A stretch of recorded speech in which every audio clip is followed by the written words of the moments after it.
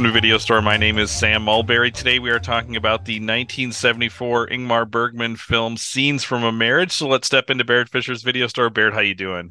Doing great, Sam. Barrett, I'm just going to start off with our typical opener because I'm actually curious. What is your history with this film? Had you seen it before, and have you seen the original 6-hour miniseries of this? Right, yeah, those are good questions. No, I had not seen it before, although I remember when it was on PBS because I'm of that age, but I did not watch it, and I haven't seen the full length miniseries. And I'm glad you asked that question because I want to say up front that as I did my research on the film, almost everybody I read felt that the miniseries was superior in some ways. And as you probably know, there's a good extra on the Criterion disc. Peter Cowie does a very nice job of describing the difference between the two.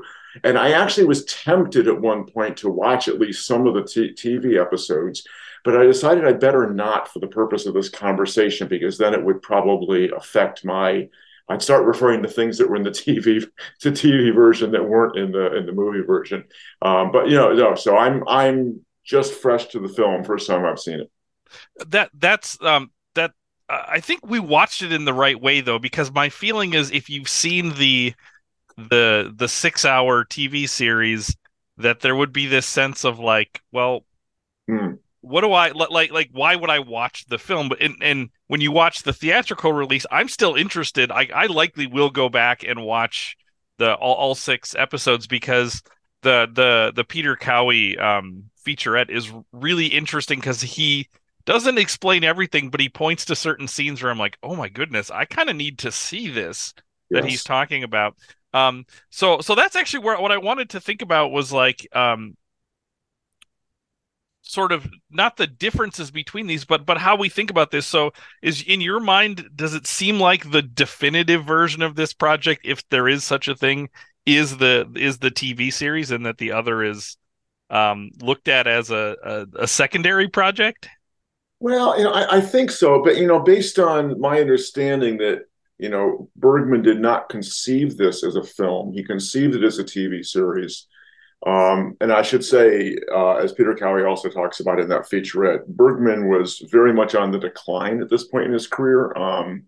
He hadn't really had much success really since Persona, which is where we left him in 1966. And so the TV series was a way for him. He'd had some failures on TV as well. He often had plays that were filmed for TV. So he really, and he shot this in 16 mil. We should say that as well. And it gets blown up to 35 millimeter for the theatrical release. But I think what happened was the series was such an unexpected triumph in Sweden and then throughout Scandinavia and Europe that then they realized Bergman realized he needed to find a way to get it to a larger audience. So that's when he edited it. So but he didn't really begin with it as a theatrical film. Well, what's interesting is it seems like they did the if Bergman does the theatrical cut so kind of more people can see it, and especially like it comes to America and then it gets pretty celebrated in America, which then leads to the TV series airing in the late 70s. So it's like the one grew out of the other and then grew back into the original. I think you kind of as this grows out. One of the interesting things that Howie talks about in that featurette is that um and I wasn't aware of this, that Bergman's movies were not particularly popular in Sweden. So he made the case that this was probably seen by more people in his home country than anything else he had done, and maybe than anything else he had done combined. Like that this was the first time he was taking on something that was maybe particularly modern, particularly Swedish, or speaking to that audience in a particular kind of way.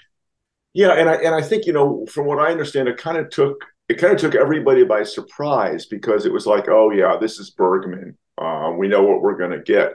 But then evidently after the first episode, people found it so engaging. Somebody, I think it was Lee Volman. You probably saw there's a wonderful interview with Lee Volman and Erland Josephson, and they talk about the streets being empty at the time that the episode was airing, which is, it's one of those pre-streaming phenomena, which I'm afraid has gone away. But the idea that this is appointment viewing, right? This is the time you have to watch it, and it has there's a whole mythology that's grown up around it, right? This issue, this claim that the divorce rate went up, particularly in Denmark for whatever reason after the series was shown. But it certainly was a phenomenon, and yes, probably the most popular thing Bergman had done at least since the late 50s.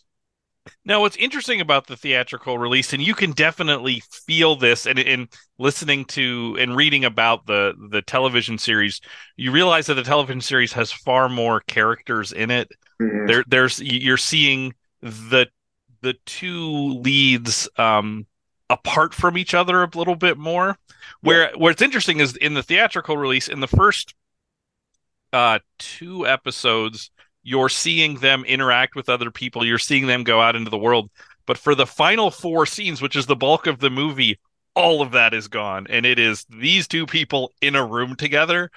So definitely the focus really tightens, which actually fits with the shooting style of this as well. Mm-hmm. There is not Bergman does a lot of interesting things with the camera in a movie like Persona and a movie like The Seventh Seal, and I only bring those up because those are the only other Bergman movies I've seen. This is a lot more like I am really almost only interested in faces and reactions. And so the camera itself gets tight and tight and tight on their faces as they're talking, as the story focus of the story tightens in on these two. And there's a certain irony about that because as he moves the film to the big screen, it becomes more and more of a chamber drama. And that's really what it is, as you're pointing out. It really is just those two characters. And so I think, you asked earlier about, what was the relationship of the theatrical film to the television series. And as I said, it wasn't planned that way. But I do think that Bergman has done a very interesting job of re-envisioning the nature of the project. And I can say that without having watched the miniseries because you just hit on some of the ways in which it's different. I mean, he really did make a decision that if he was going to move this into the cinema, he had to decide exactly what kind of film it was, and it became much more about just these two people. So, for example, I know that one of the longer pieces that's cut out is Marianne has a long conversation with her mother about her mother's relationship with her father and the nature of that marriage. And I think that's a really wise cut. Without even watching it, I can understand why Bergman did that because that it wouldn't fit. As you say, there's this sense after the first two episodes, there's this sense of isolation and focusing only on these two characters. And so I think it's very, in that sense, I think he really has created a structure that is unique to the theatrical film as opposed to the series. But what's interesting about this is that Bergman only makes four films after this. So this is towards the end of his career. And of those four films, two of them are also TV minis, conceived as TV miniseries that then get cut down into a theatrical release. Now, in both those cases, the theatrical release beats the miniseries to air. So 1976, Face to Face with Ullman and Josephson, and then 1982, Fanny and Alexander. Both of those are so. So it's almost like he landed on this thing and is like, actually, this is interesting and this works, and he keeps coming back to that.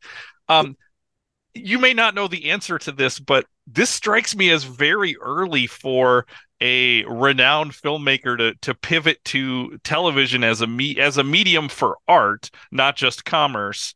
Where now that's far more common. We'll see like David Fincher, in his Netflix deal does multiple TV shows and things like that. Like we don't think much of that now. But in the 70s, was that a really strange move? Yeah, I'm answering off the top of my head, Sam, but I can't. I mean, the reason I'm saying it's a very strange move, and okay, I will preface this by saying I have no idea whether it was a more common move in Europe. Mm-hmm. But it may have been, maybe there may be plenty of things I'm ignorant of in Europe, but I can't think of it in the United States. And one additional piece of evidence I would add is it was a big deal in 1990 when Lynch did Twin Peaks, right? The idea that a director like that was going to do a TV series, that was kind of groundbreaking. And then after that, other people kind of moved into that. So I think certainly from an American perspective, this is a unique phenomenon. The other thing I think that's interesting about this is how this kind of presages the time period we're living in now, because this film was deemed ineligible for the Oscars. In part because it's an edited down of this television project, so it's not up for best foreign language film in 74, 73, 74, whenever that would be. Um, and so it raises the question of, so what is a film? like, and now we're living in a world because of streaming and day of date release and things barely, if at all, being released in theaters, saying, well, what does it mean to make a film? Does a film have to be this thing, or can it be these other things? And I feel like Bergman is maybe on the cutting edge of that question in the modern era. Well, strange is the art of our necessities, right? He did this not necessarily because he thought, here's an avant-garde move I can make, but he thought, what can I afford to do, and what will people watch? And I assume that's partly maybe the reason why he did it a couple more times, and that is it's a lot cheaper to work in television, and then he gets a lot of support because of the success in television. So as we dive into this movie, I mean, the title of the film is kind of beautifully clear cut. It's a mission statement in and of itself. And we'll talk about this when we maybe get to the end. I feel like this is a great like filmmaking directing challenge. Like I feel like there's lots of filmmakers I would love to see like make something called Scenes from a Marriage. Like it's like a writing prompt. Like what does that mean to you? And it's broken into six parts or six scenes. And each of the scenes covers, or excuse me, has its own title and title card, and these correspond with the TV episode. So you can actually see like, okay, this is episode one, cut down and reworked, but you can see those things. So while the title of the film itself is sort of a straightforward laying out what this is going to be, I find the titles of the individual scenes really interesting, Mm-hmm. for sort of, thinking about these. Before we dig into it, I have a weird question that I think I maybe found the answer to, but I'll ask it to you anyway, because within the context of the text of the film, this is not answered. This film covers a 10-year period of time, right? So Yes. do you think that this film begins in 1963 and ends in 73? Or does it begin in 1973 and end in 1983? Now, at one level, who cares? But that's a really interesting span of time to think about 1963 to 1983, like what is happening in the world. So when you watched it, how did you view it? I feel like the film exists in its own time frame, and really the only reference you get to the world outside the film is in that initial interview when they're talking to the reporter, and he talks about not being concerned about what's going on in the outside world. So the question you're raising, Sam, is okay. So is he saying that in 1973? Is he saying it in 63? And 63 there's much more Vietnam going on. I I think the film almost locates itself in a timeless place.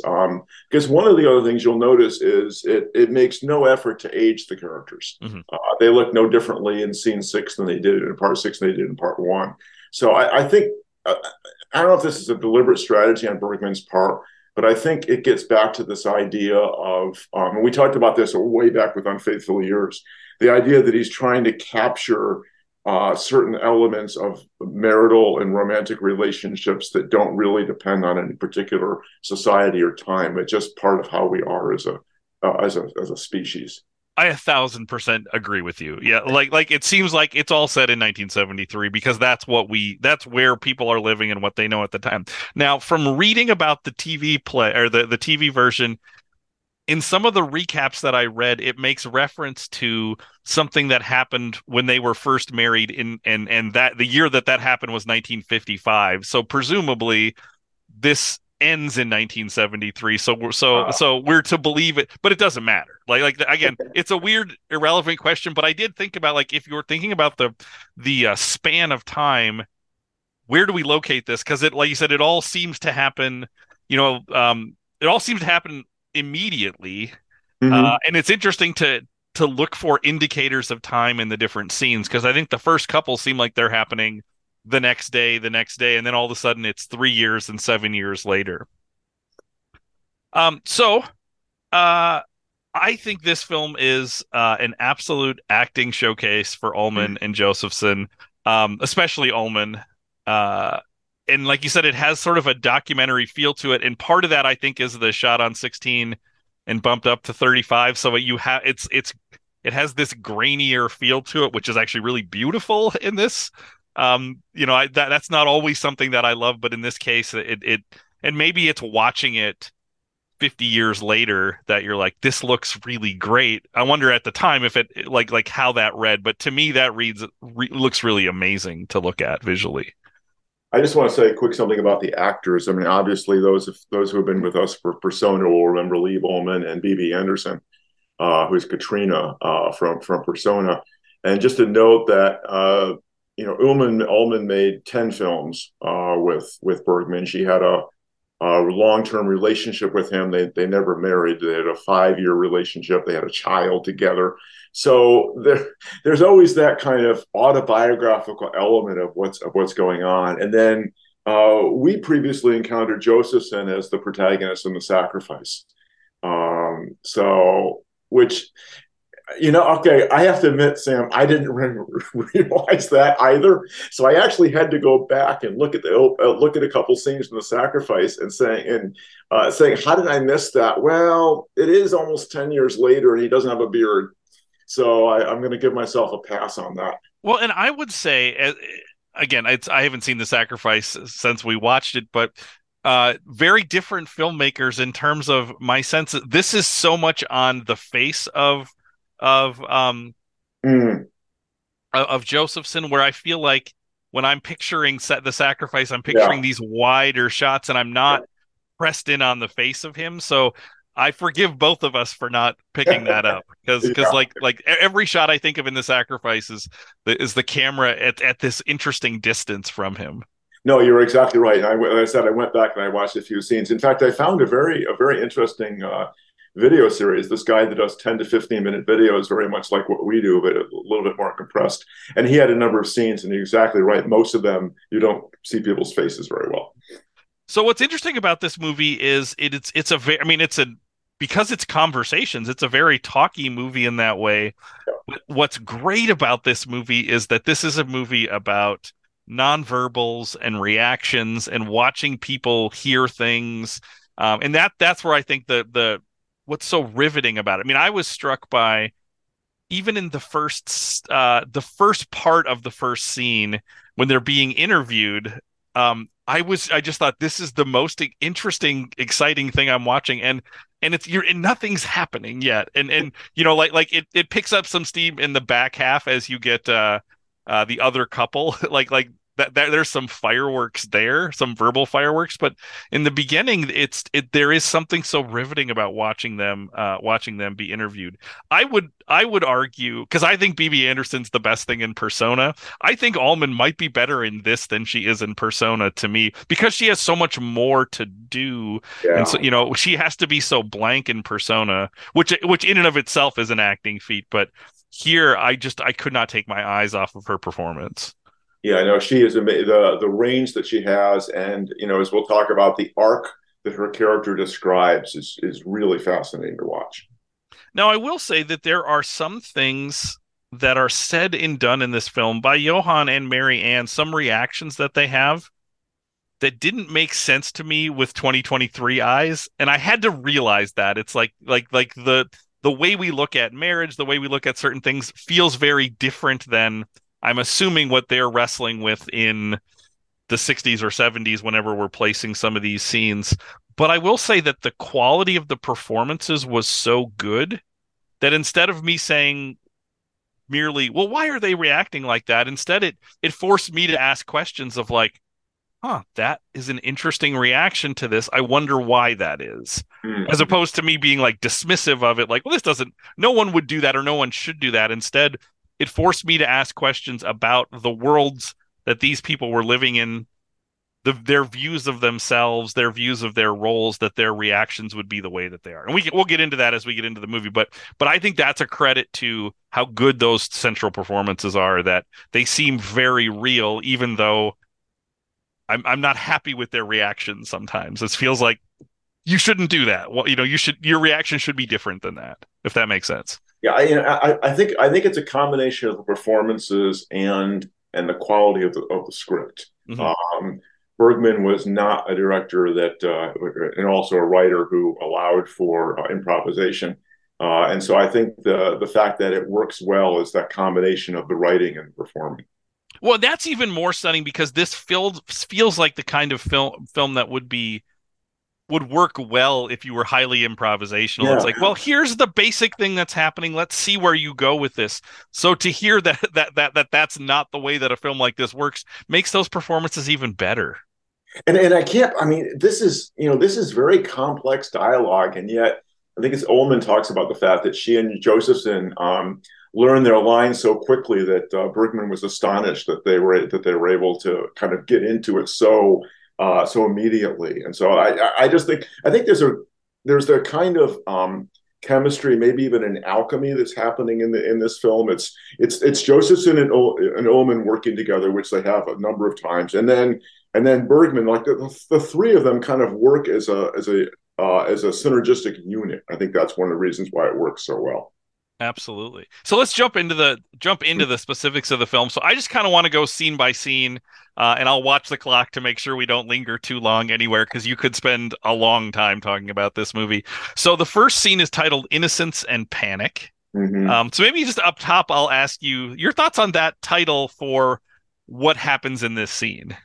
Yeah, well, I mean, it's pretty clear, right? I mean, so innocence is the scene on the couch, and so Bergman's setting this up that you have Johann as he's self confident, he's ebullient, he's loquacious, she's quiet and reserved, and there's this innocence about the stability of their relationship and the solidity of their marriage. And of course, the panic at the end is you don't see them panicking. But I think that what the title tells you is they are internally panicking as they watch Peter and Katrina kind of go at each other. It's like a scene out of Who's Afraid of Virginia Woolf. I wrote the exact same title down. Yeah, and at one point she says to him towards the end of that scene, "We speak the same language and trust each other," and that's the panic. Okay, I mean that's the innocent expression hiding the panic that they're feeling. So I think that's why Bergman uses the other couple. He needs a way to disrupt what we saw in the first half of the scene that's also organic. There has to be a reason for them to start to think about whether or not their assumptions about each other and themselves are actually reliable. Right, right. And even so, even in the first half of this scene where they're doing the interview, there are all of these little indicators of things that are going to Yes. bubble up later. So, I love when so first they're taking pictures, they have, with the daughters, and then the daughters are gone, and you don't realize at the time we're never going to see these kids again. This even in the theater or the TV version, I think that's the only shot you see of the daughters, is what it sounds like. Is like, this is not, because if you have the daughters in there, that plays on all these other sympathies, and it changes the dynamic. So instead, you're just focusing on those two. Um, I love when the interviewer asks them in a few words to describe themselves. I wrote down everything that Johann, all the words he uses. So he describes himself as bright, youthful, successful, sexy, educated, a great mixer, a good friend, especially to the less fortunate, sporty, a good father, a good son, no debts, pays taxes, respects the government, loyal to the royal family, member of the state church, and a fantastic lover. Which tells you everything about him, whether those things are true or not. He's somebody who, in front of a reporter writing a story about him and he and his wife, would be like, "Let me tell you about me." To which Marianne answers the same question: married, two daughters, happy with the life I lead. That's all she says. Yes, yes. And so that again, and then the next thing she says is Johann is really great, or Mhm. something like that. Like, it's like she pivots to him right away, which, when you get to the very end of at very end of the film, you see her talking about how all the roles that she feels like she has had to act and play, and you reflect back on that opening, and you're like, yes, Yeah, this is you. And she says, I didn't know who I was, or I don't know who I am. These are the words of somebody who does not know who they are, right. because So, I everything mean, she these says is about characters, other people. Yeah, I mean the structure of the film is almost like a chiasmus. It's like she goes in one direction and he goes in the other direction and they cross. The other thing I think is ironic about innocence in this chapter is that she thinks that she's not innocent. So she says at one point the very lack of problems could cause strife. And then she says that she is well aware of the hazards of a life like ours. And she has no idea what the hazards are of a life like ours. Or she does and she's just stuffing it. Mhm. And not confronting it. So innocence is really kind of a double-edged sword in that description. I what I also love is when she starts to talk about her job as a lawyer, she gets cut off, but it's not by Johan, it's by the interviewer. The Yeah. interviewer's like, so it's because one of the other things she says later in the very final scene from this movie, she says, I've been overmatched having to fight against you, both of our parents, and society. So that's one of those moments where it's like, even the female reporter is like, yeah, I don't really want to hear about your job. Like, let's Mm-hmm. focus on this other thing. So she's silenced by an outside person in that way. Even somebody who you think, if anybody's going to be sympathetic to her, it's this female reporter writing a story about them, but she's silenced by her. And that's also where I'm going to say something about the historical time context, because Sweden in 1973, you expect to be a little more progressive than that. Hmm. And it is progressive in that she's a lawyer, but it's not progressive in that she is cast mostly in terms of her domestic role. And that's even how she sees herself. Yeah, and the other thing from this interview is when they talk about the hazards, and then they sort of lay out their philosophy on life. And Johan says, I believe in live and let live. It's okay to look out for number one. And Marianne says, I believe more in compassion. And again, these are indicators of places we're going to go. Then we cut to the fantastic dinner party scene. This is one of my favorite scenes because it has also one of my favorite actresses, period, in it. So seeing BB Anderson just made me so excited because he's kind of the best. This is our third BB Anderson movie too that we've seen. Yes, yes. She has a small role in Babette's Feast. Mm-hmm. So we watch Peter and Katerina as they kind of bicker and argue and openly discuss their marriage and divorce. And what I found interesting about this is a moment where we're watching a movie about scenes from a marriage, and that marriage is Johan and Marianne. But within it, Johan and Marianne are watching a scene from someone else's marriage play out, right? Mm-hmm. So it's like a Russian doll, right? Mm-hmm. And so we're watching them watch what we're going to be watching later. Right, right. It's this kind of foreshadowing, and even some of the language, Yeah. some of the things, it's going to take them a while to get to this point, but it's like they're watching somebody who's further along in this process. I thought that scene was kind of amazing. And they're thinking that's not us, but they're also thinking maybe it could be us, or why isn't it us? And that's back to the panic Yep. idea. And then we have the great cleanup scene where they're, as you already talked about, where they're kind of assuring themselves that they're okay. But even they have different reasons for thinking they're okay, right? Because she talks about speaking the same language and communication, and Johan is like, no, it's money. Like because we have money, we don't Mm-hmm. have to worry about these things and we're going to be okay. Because he also describes them in the interview as ridiculously bourgeois, which I Mm-hmm. love. That, like saying like, okay, let's tell you about, like, both of us are coming and from this degree of comfort, which I think is important because we're going to see where this story leads them by the end of this. I should also mention one of my favorite lines in here is when I talked about this as a chamber drama earlier, and Peter quotes Strindberg, one of the great playwrights of chamber dramas. Can there be anything more terrifying than a husband and wife who hate each other? And that's, again, that's a real, and of course we hear, I think it's in the fourth scene, I think it is, that Johan actually says that he hates Marianne. Hmm. So Hmm. So we get to part two, which has my favorite title, The Art of Sweeping Things Under the Rug, which again tells you what this is going to be.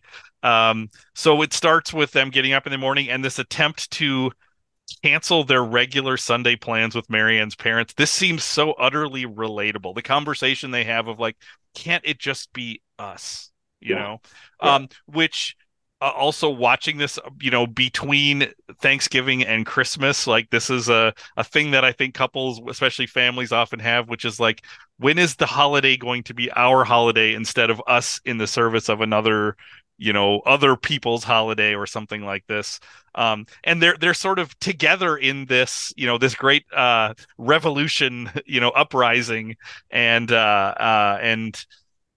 she gets on the phone, and it's such a great performance because you only get the one side of the conversation, and you watch her make her bold stand and then just collapse, under the weight of guilt and pressure and expectations, and you understand, oh, this has been her whole life, you know. And she talks later about, I when I was young, I was reprimanded for speaking my mind, and we get to see a little glimpse of that.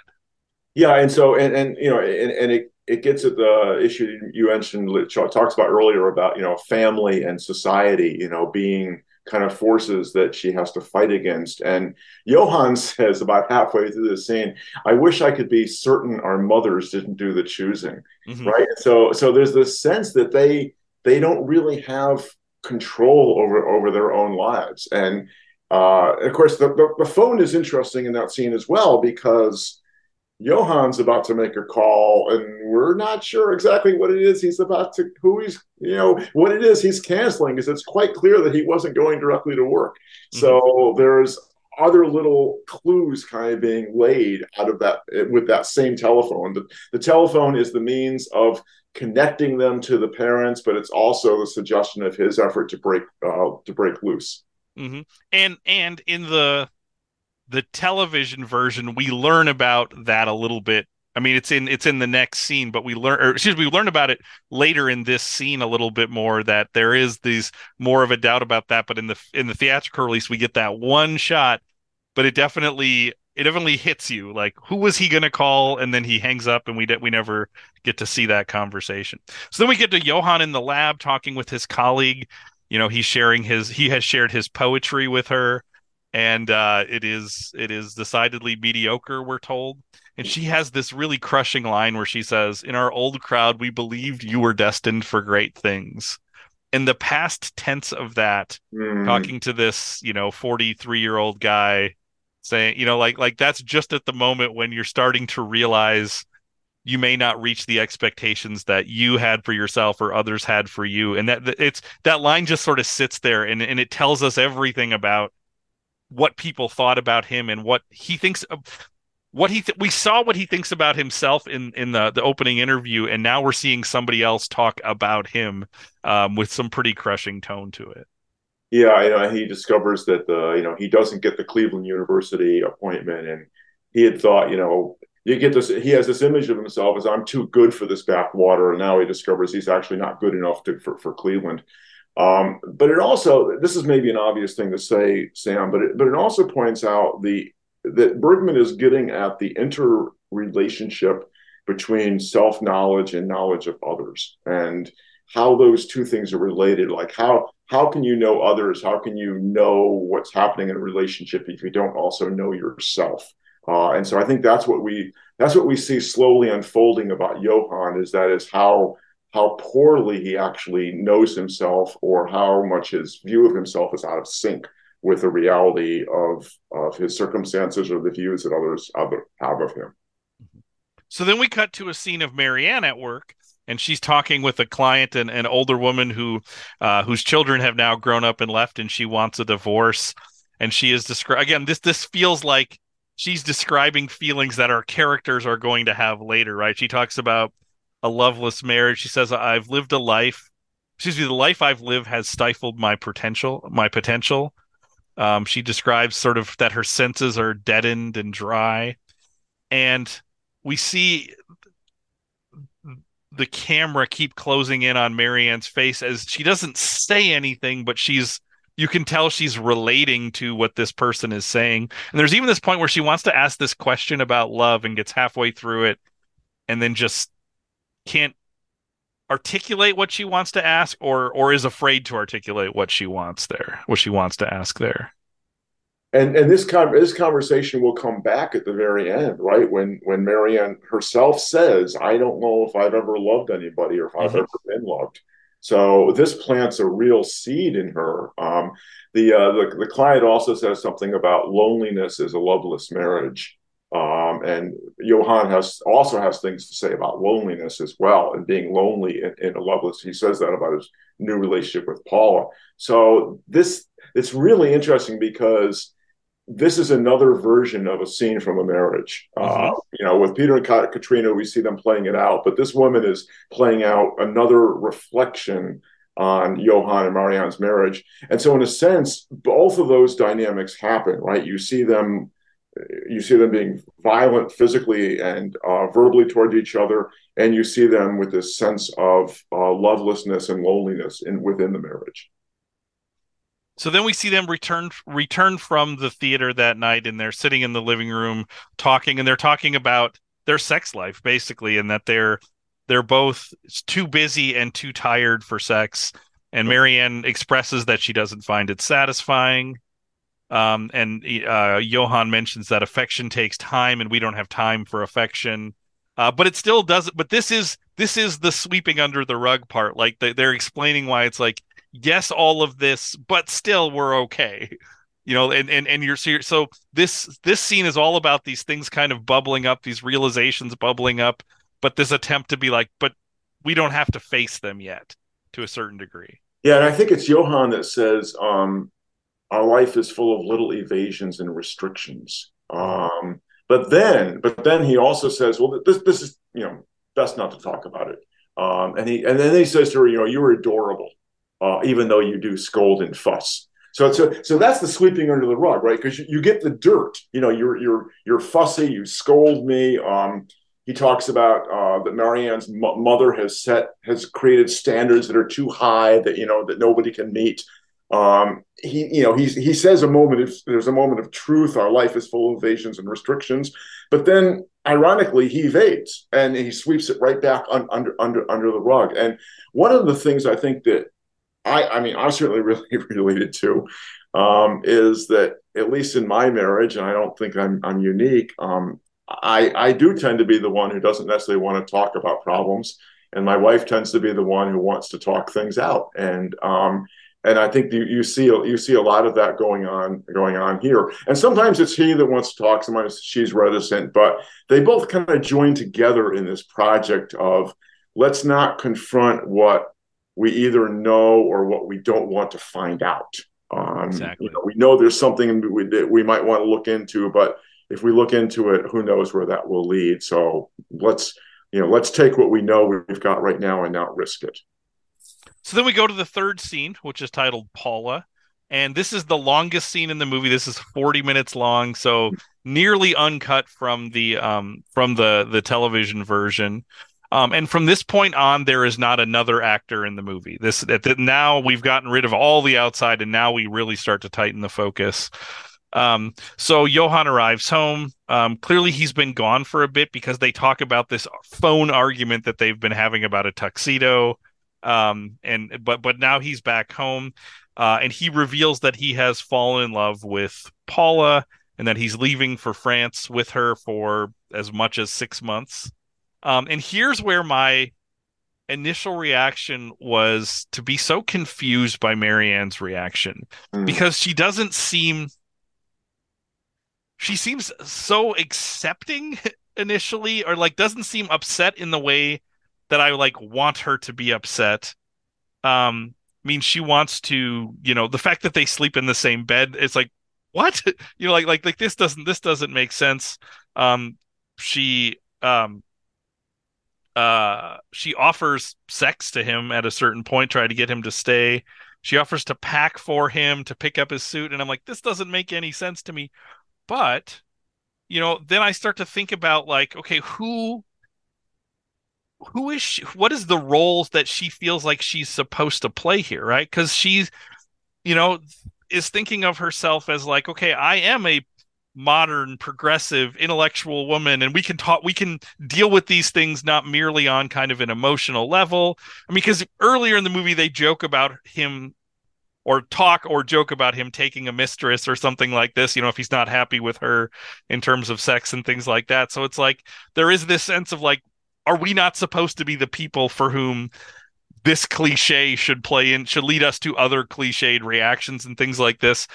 But as you watch the scene, you see Marianne internally going through all of these stages. This is where I feel like Liv Ullmann is, maybe this is the peak of her acting here, because there's all this stuff right under the surface that comes out in little pieces, but you can see her trying to tamp that down at the same time. It's really remarkable.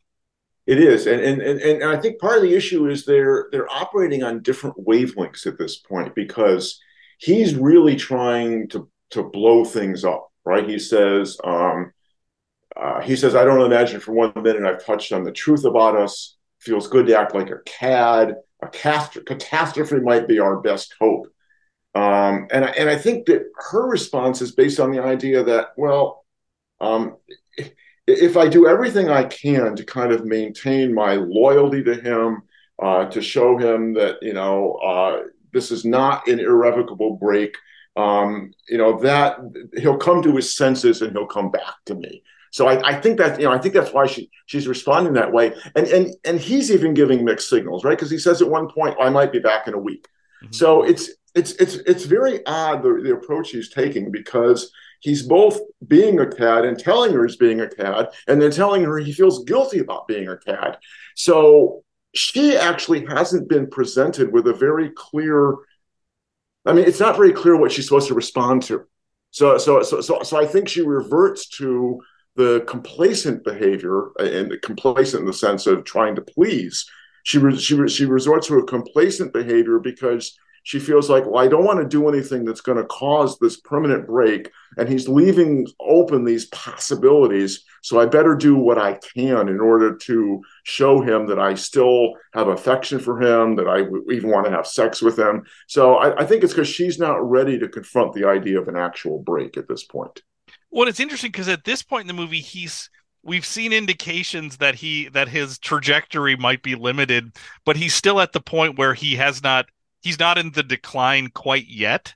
Right. So it's almost like here's this sense of like, this might be my last opportunity to make a change before I enter the decline that I'm maybe seeing indications of in terms of his career. Because even when he talks, she asks about money and things like that, and he's basically, I don't care about the cost. But we also hear that he's sold this boat and he's taken out a loan, and you're like, okay, these are things which are going to become a part of a downfall later on. But he's not even considering those things as he's thinking about these actions. It's almost like he's also playing a role of like if I'm going to do this, I need to do this to this full extent.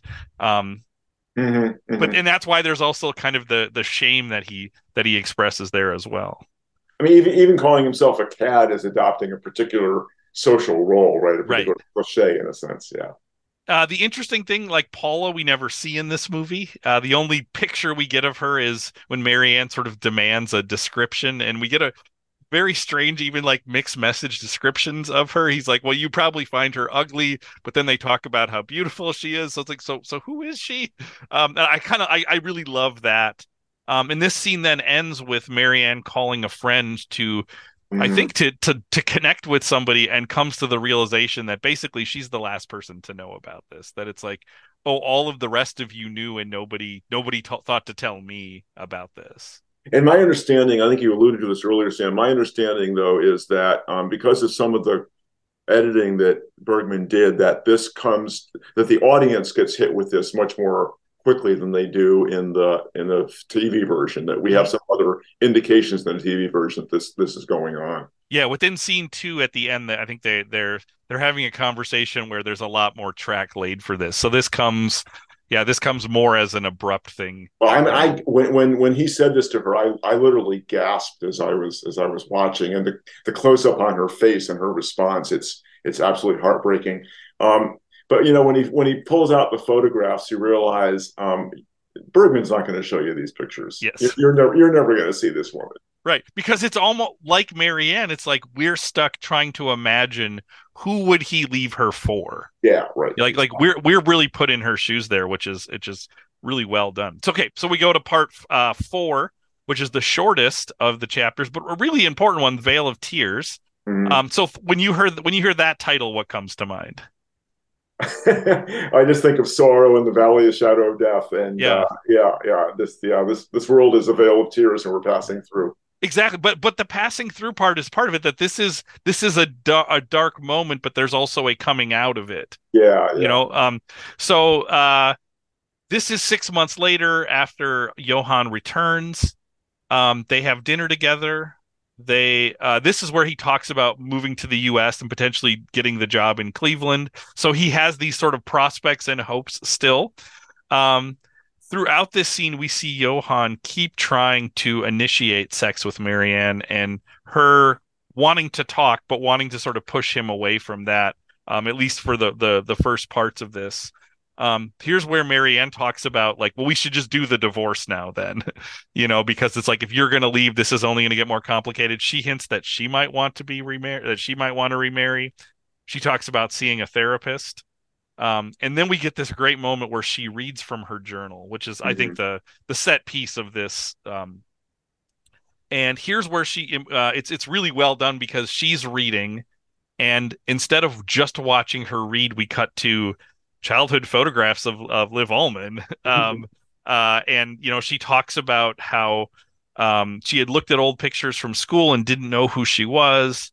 She always did what she was told. She was reprimanded for asserting herself. She talks about at puberty, all of her thoughts, feelings, and actions started to revolve around sex, but she never expressed those things. Um, and then she talks about how she was pushed into being a lawyer but wanted to be an actress, and then talks about how her whole life has been an act. It's Mhm. like she's been playing this role. So in some ways she actually did become an actress, but not in the way that you think. Instead she's been playing this role the whole time. And we cut, and she's saying, like one of the problems is we never broke free from our parents, and had Yeah. we done that, that might have created an opportunity. And then we cut over to Johann, who has fallen asleep, so he is not even listening to this like moment of revelation from her. And it's and this is a classic Bergman theme. One of the things that we could talk about is how does this film reflect some of Bergman's traditional concerns, and certainly the power of the family, the power of the parent to shape the child, and in Bergman's view, damage or constrict the child. That comes out very clearly here. And of course, the other thing they're working towards is um, our families have done this to us, but at the same time, we still bear responsibility Mhm. for what we do with our lives. Once we recognize that's the case. So then they go to bed, and it's unclear exactly if that was just sleeping or if they had sex. That's unclear, but it's important in this movie to think about that. Um, Johann can't sleep. He gets up to leave. Marianne shows him this letter from Paula and how Paula wants to meet, and Paula Mm, doesn't. So partially what we see here is that some of the things Johann is maybe telling us about Paula are Johann's projections onto Paula, or mm, his attempt to keep a distance where this may not actually be the reality of this. He's dismissive of this. He leaves, and we get this really great, like deep close up on her face as he drives away. This seems like a pivotal moment in the movie just because we get this long hold on her face, and here she's staring down the barrel of the camera right at us. yeah, yeah, classic Bergman shot with Ullman, and we should also say, of course, that the bulk of the scene takes place on that green couch, Hmm. which is where it all started. Oh, yeah, you know what? I didn't catch that. You're absolutely right. Yeah, And, yeah. and and I think in the longer version of this, there's more sense of how she has redone the house. I think Mm, mm, Cowie talks about how she's changed pictures. She does mention she threw out all of his things from the study and created an office for herself there. yeah. So there is this sense of again her having ownership more. I'm going fast because we're we're hurtling time wise. Part five is the illiterates. So this is now our first big time jump. We're now 3 years later, and we're at Johann's office to sign the divorce papers. And here Marianne seems so different. We can Mhm. tell a passage of time here. Johann seems beaten down, and she seems so like youthful and playful, like she's playing with the magnifying glass and kind of singing to herself as he's reading over the things. Like she seems uh gleeful in a way at the beginning of this in a way that we have not seen her in this film. Yeah, giddy is the word I applied to her. Yes. She's giddy. This to me is, even though it's well past the halfway point of the film, this to me is the center of the film. Um, and I thought that when I watched it, and then the interview with Bergman, he focuses on the fact that these people are emotional illiterates. And to me, the most important line in this scene in the film is, she said, actually, I forget which one says it. I think he says it. We are emotional illiterate. Yes. We haven't been taught anything about our souls. So if there's anything that's a classic Bergman perspective on the human condition, that is it. That these are people who are out of touch with their own emotions. They don't recognize or confront or operate out of any strong sense of who they really are internally.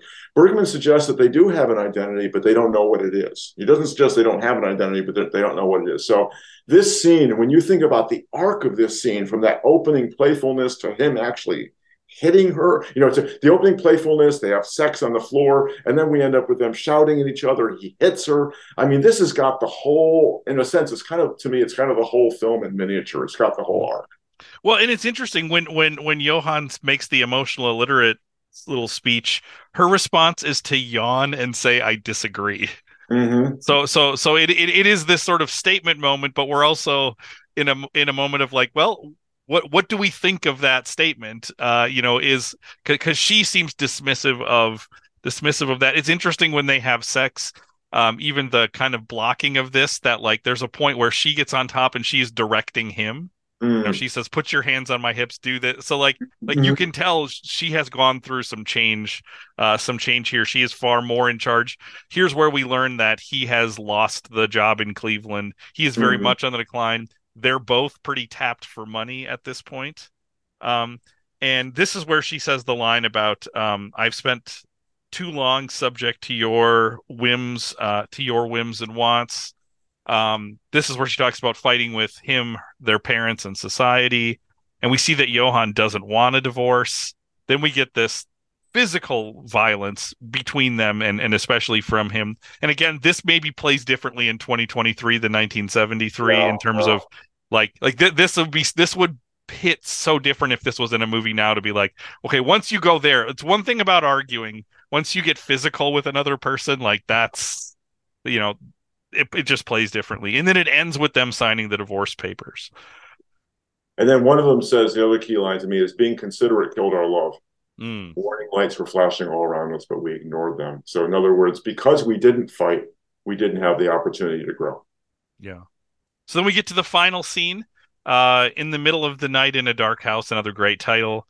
And we see this is now 7 years later. Mm. And Marianne and Johann are married to different people, but for at least a year, they have connected at least once, maybe multiple times, and they're going off back to their summer cottage, to initiate or continue an affair. And now we see how much they've changed. I mean, Johann talks about, I've accepted my true dimensions with a certain sense of humility. We've Mm-hmm. discovered ourselves. One faces up to his insignificance, the other to her greatness. So there is this sense of like you said, of like he's on the decline and she seems ascending in a kind of way, at least in terms of sort of her understanding of her personhood and self, in a way that's so different than the person we see in that opening scene. Mm-hmm. Yeah, Marianne says, "I persevere, I enjoy myself, I rely on common sense and gut feelings. Time has given me a third partner, experience." Yeah, yeah. So like she seems sort of transformed here. And then it closes with Marianne having this nightmare where she describes crossing a dangerous road with Johann and her daughters, but she doesn't have hands, so she can't hold on to them. And then she says she's sliding around in the sand and can't reach them. Yeah, I think it's really interesting, Sam, because they have this conversation. Johann has a wonderful line. He says, "Promise me no more infinite truths tonight." So it's like they can go so far with the truth, but then he says, "You cast such a cold light on everything." They go to bed, and it's a moment of love, and it fades to black. And I think, why doesn't Bergman end it here? But then we get the nightmare, right? So then we get this idea that despite all this, because it's Bergman, right? He's got to pull the rug out from under you. Despite all this reassurance, despite this rapprochement, despite the sense that their love has been reaffirmed, she still has this fear that she actually can't connect with other people, and especially with him. And it's after this that she says the lines, "Sometimes it grieves me I've never loved anyone, and I've not been loved either," which is kind of what the nightmare expresses for her. And then his response is to say, I love you in my own selfish way, and I think you love me in your fussy, pestering way. So there is this sense of like, maybe love isn't the thing that we thought it was, but that doesn't mean there isn't love. It is just maybe not this in the way everything else has these sort of social, familial projections of what it's supposed to be. Maybe what we need to do is think differently about what we mean when we say love and Yeah, what love looks and like. then you get this kind of funny line, which doesn't seem to go with this notion that you need to kind of examine your relationship. Because he says, if we harp on it, our love will evaporate. Hmm. So then the question is, what are they defining as their love now? Are they defining as their love this ability to be honest with each other? Or are they defining as their love the idea that we've hurt each other so badly, but we somehow can't escape one another? So I mean, Bergman is really kind of asking, without I think answering necessarily, what is the nature of love, or is it even possible for there to be a kind of lasting love? Must love kind of keep sort of changing its shape so it becomes almost unrecognizable by the end of a relationship? I just think Right, he's which goes back to the first scene when they're cleaning up, and she says, "Do you think people can stay together yeah, forever?" And this is either re-asking that question or saying like, "Well, it depends on how you mean, how you mean those things." And then the final thing in this movie that I really love is, she said they're kind of holding each other in bed, and she says, "Let's stay like this all night." And he says, "No, my leg is falling asleep and my back is cold." So there's this sense of like, again, poking a hole in like a perfect moment and being like, well, no, like really we can't actually stay like this. And then, and then that leads us to the end of the film. yeah. And I love just a little. I wonder if this is an homage by Tarkovsky that you get that foghorn blowing. And I don't know if Mm. you remember in The Sacrifice, the foghorn is in the background consistently. Oh, So the interesting. second half of the film. Anyway, so just a So top this section. so to sort of close up here, this seems like a great kind of auteur actor challenge. Lots of people have done films where they are doing sort of their version of this. Paul Mazursky scenes from a mall, Woody Allen multiple times, things like this. This seems like a very Richard Linklater project. He talks about this when he talks about Before Midnight and Yeah, that series of films, but he's somebody who's interested in the passage of time in film, so like seems to be interested in this. Even Noah Baumbach's Marriage Story is yes. in an homage to this. And then this was remade in 2021 as a miniseries with Oscar Isaac and Jessica Chastain. So my question for you is, do you have an auteur that you would love to see make their own scenes from a marriage? Because it doesn't have to be this story, right? Like it doesn't even have to have divorce and infidelity. Thinking about time and marriage and relationship over time and morphing, whose vision would you like to see? Oh, that's a really that's a really interesting question. Gee, that's a really interesting question.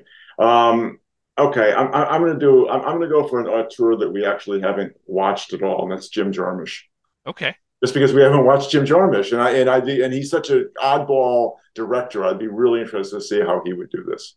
Okay, my version would probably take 10 years because the actress I want in it, I want to be older, but I want to see Greta Gerwig and Saoirse Ronan get back together, and I want to see Saoirse Oh, Ronan as the wife and I realize Noah Baumbach, her husband, made his version of this, but I want to see her version of oh, it. that would be great. I would love to see. Yeah, I would love to see that. All right, so what do you have for us for next week, Barrett?